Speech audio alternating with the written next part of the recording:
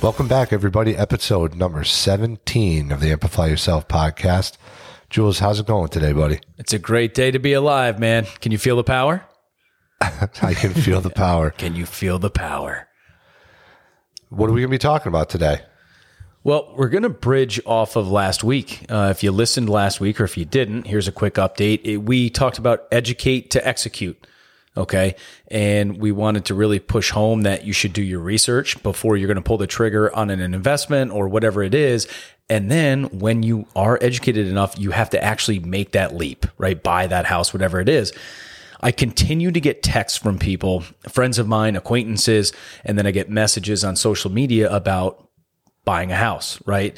And then more specifically, investing. And so many people have the misconception that they have to have 20 or 25% down on an investment property, when in reality, you can buy investment properties with different types of products that require less than 20 or 25% down. For sure.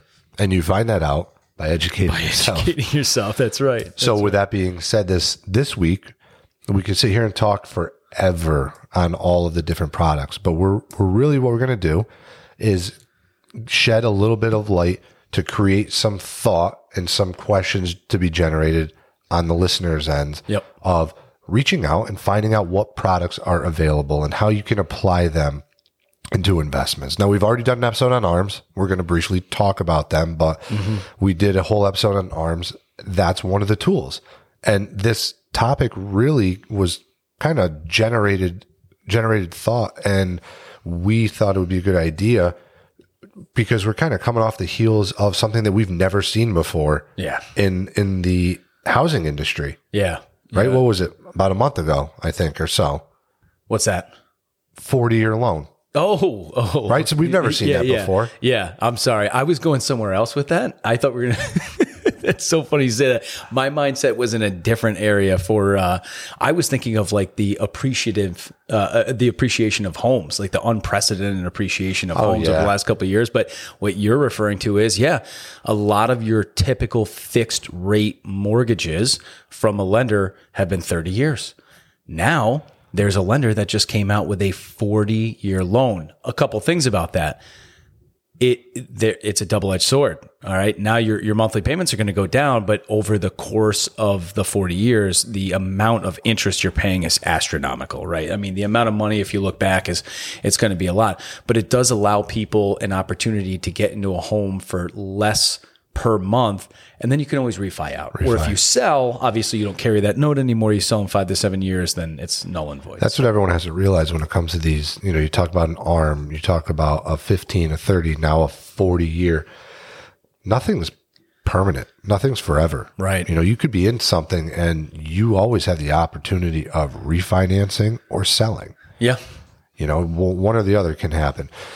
But back to the tools, you have a lot of people that are like, okay, well, investment property or first home, I can't, that 30-year rate right now is just over 6%. Yeah. 6.125 earlier today. Oof. I can't really afford that. I'm just out of budget by maybe $150. Well, okay. Now, if you educated yourself and you realize there's another product out, that 40-year, it's going to have a lower interest rate. That's right. Right. So it's going to drop your monthly payments. You can also do the same thing with an adjustable rate. The difference is you have the security of a fixed versus an adjustable. Yep. Which, my opinion on the adjustables. Love them. I love them. Yeah, lower rate, a lot of options. And then even if you stay in that house, you just refi out to like a 15-year fixed after 7 years and you're good. So. Right. And or, since there's a cap on their adjustment, that's what everyone says. Well, what if you turn around and in 10 years when that 10-year adjustable is up, the rates are at 12%? I'm like, well, you're probably capped at and your adjustable at 8%. So just let it adjust and hold on to it. Right. Yeah. You're still lower than what that average is at that time. Yeah. So some of the products, again, that are out there are the 40-year in our area, the 30-year, the 15, the adjustables, which are your 10, 7, and 5. Which are all great. What does that correlate to? There's a rate difference between all of them, which translates to monthly payments, right? That's right. What else is something that people can educate themselves on that is a tool or an opportunity created by the bank. Well, one thing I love is seller concessions. So for those who are not privy to seller concessions, it is roping in a certain amount of your closing costs into your loan.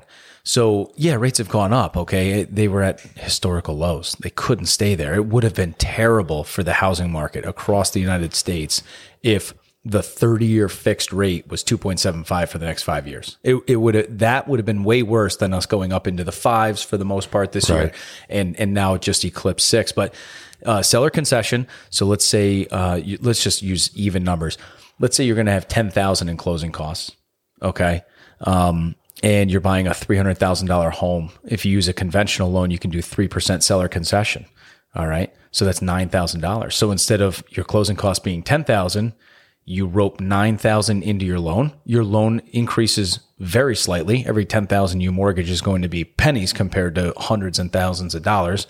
And now you come to the closing table with $1,000 because you have $9,000 that's going into your loan. So another thing I like to think about too with these, although rates have gone up, when a property is an asset, it's going to make you money. It's all about the numbers. Or if it's a liability, again, it's all about the numbers. So rates have gone up, and certainly that may take something that was a good investment and not make it as good. Or maybe you could have got this 2 years ago or a year ago at 2.75 and it would have been amazing, right? But now instead of an amazing investment, it's just really good. If the numbers work, they work. I wouldn't worry so much about the rates as long as you educate yourself and find the best loan you can use. And then once you find a product to get into a home or to buy an investment property, if the numbers work, they work. Pull the trigger. Add assets to your portfolio. Okay, so just don't have analysis paralysis. Make sure if the numbers work, go after it. Yeah, and other things outside of the rates and the different types of loans is we've talked about house hacking in the past. So how does that apply, right? Well, you can now be living in that space and then applying everything that you just talked about, still be making money on it. Yep. Right. So now I'm living in a spot and I want to get another place, Jules. Well, I can't live in two places at once. Right. So now if I'm buying something solely as an investment property, that throws me into the commercial loan, right? Yeah, which is a higher standard 25% down, higher rate down or higher percentage down, higher rate, right? Now what do you think about that? Is there a way around that, or is there an opportunity that the bank gives you to still use it in your benefit? Yeah. I mean, there are lenders out there. My main man, Cruz, shout out to Cruz. He told me about the secondary home loan. And, if you're thinking about buying a short-term rental, STR Nation, shout out, use the secondary home loan. If it's something that is technically an upgrade from your home, something that is waterfront, water view that you're going to rent out, you still can buy it as primary residence and you can rent it out, right? Or let's say you don't even want to invest. Let's say you're just looking to buy another asset. Maybe you're going to pass it off to your kids after you're gone, right? We're talking decades down the road. You want a lake house. Secondary home loan, 10% down, no PMI. Right, you're buying it as if it's a primary residence. That's right. Instead of 25%, down, 10%. Off of educating yourself, you're going to find out that you can have up to 10 mortgages. Yep. 10 conventional mortgages, right? Yep. Legally in your name. Yeah. And they can all be a secondary or, third or fourth or whatever fall under the secondary home loan. They can't be on the same street, on the same lake right next to each other. But if you have a house in Florida and then you have another house in California and you want to add a third in Seattle, or, somewhere on one of the Great Lakes in Michigan or something, you can do all that. Yeah. And you can still do some of the things we've already spoke about. Seller concession, right? You can rope your closing costs. The same rules apply. There's no difference. Right. 10% down, no PMI. You're buying that lakefront house or riverfront. You're going to rent it out, make some coin off it, and use it with either yourself, your family, friends, and then use seller concession. So now you're putting even less down, and you're getting the residential rate. Yeah, residential rate, and also for those of you who missed, we did an episode on like terminology. And so that is going to change your cash on cash return, right? If you're putting less money down, it's going to positively impact your cash on cash return when we're talking about how much did I take out of my pocket to buy this place and how much am I bringing in annually, right? So you have so Which is many never options. a bad thing. Never a bad thing. You want to come out of pocket as little as possible. It always Get kills it back me. as fast. You get this with buyers sometimes when they you work with some buyers that are like pinching pennies, right? And it's like it's stressful and you're really working hard with the numbers. We also have clients that they have a lot of money. I mean, you and I have both worked with clients with a lot of money, and I get people who are like, well, I don't know, the 10% down, no PMI, that sounds great, but I think I'm going to throw like another $40,000 at this and get my payments down. And I go, that's great. Let me educate you. If you put that extra money down, you have 40 grand out of your pocket gone. Your monthly payment is going to change X. So I'm like, had you kept that 40 grand and bought an investment property, right? You're not like going to make more than you're your saving. mortgage, right? Like, you start to break it down and people go, wow, I never thought of it that way. I always thought I should just like get out of debt as quickly as possible. That's what, I just had this conversation with a friend, Tom of mine, actually. He's buying a house for his family. And we got on the talk about ARMs. And because I originally had said to him, he was telling me about his 30-year fixed rate. I said, that's awesome. I said, can I just ask you, how come you didn't consider an adjustable rate? And he said, I don't know. And I don't know anything about them. So we had the conversation. We broke it down and I showed him exactly what he's saving just in interest payments. And his eyes lit up and he was like, well, I was going to go with a 30 or a 15 because I want to pay it off as soon as possible. Yep. I said, that's great to have that mindset. There's nothing wrong with that. Mm-hmm. But wouldn't you rather be in a position where you're paying monthly at a lower amount as your baseline? Mm-hmm. And if you have the extra money to throw at it that month, then go ahead, as opposed to setting your standard to what the bank's requiring you to pay is a higher payment. And then God forbid someone gets hurt or loses a job and now you can't make that high payment. Yeah. You can always put extra money at something. Yeah. That's why coming out of pocket, that 40,000 up front, there's so many things that you could do with that money. It's not going to, you have it. Let it work for you. Yeah. And a safety net. I mean, we could do a whole episode on this too, but like that person that talked about putting the extra 40 grand down, I asked him point blank, because I always tell clients and even friends when we're talking about investments, I'm like, just be an open book. I'll tell you exactly how much I have to work with if we're going to go into business together, because we need to figure it out. So you as a buyer, I want to know, like, just be open with me. Tell me I have $52,000 in the bank. That's it. Right. So they told me they're going to spend the 40 grand and they're like, yeah, but then once we get our tax refund back and everything like that, like we can replenish our savings. And I'm like, wait a minute, that 40 grand's like your safety net. They're like, yeah, but we'll just knock down our payments. I'm like, that's crazy. Keep the 40 grand in the bank. And then every month how many months would it take to chew up that 40 grand from your monthly payment? I'm like, you're talking about a couple decades of payments. Keep your safety blanket. Right. Don't offload that. God forbid, like you said, you lose a job or something like that. Now you can't make your payment at all. You keep the 40 grand in the bank. Okay. You're paying an extra X amount of dollars a month and you're okay. Right. Even if you both lose your job or you go on vacation for 2 years, you're fine. You come back, you can pay it. And to know that that's fine is to know what the tools that the bank really gives you. Yeah. Right. And again, that is the type of loans you're going to be getting, your interest rates, the fact that you can do secondary home loans. There are so many different tools. There's so many things to talk about as far as what your tools are, but we're talking specifically ones that are provided by a public lender like a bank. Yeah. Yeah. Your federal credit unions and everything. And also not just outright purchasing a home, refinancing, right? There was a refinance boom last year because rates were so low. I mean, people thought like, oh my God, I got 3.75, right? Going back a few years. Then they're like, yeah, I can't believe this, but I'm going to refinance because I'm getting 2.5. Right. So they dropped 1.25, and obviously it's their forever home. So it made sense. I mean, if you were going to refi and then sell in a year, you're losing the closing costs. You're not going to recoup it. There are timelines you need to think about. How long is it going to take me to recoup this money? Does it actually make sense? But it's the same thing when people buy a house, they do the PMI buyout.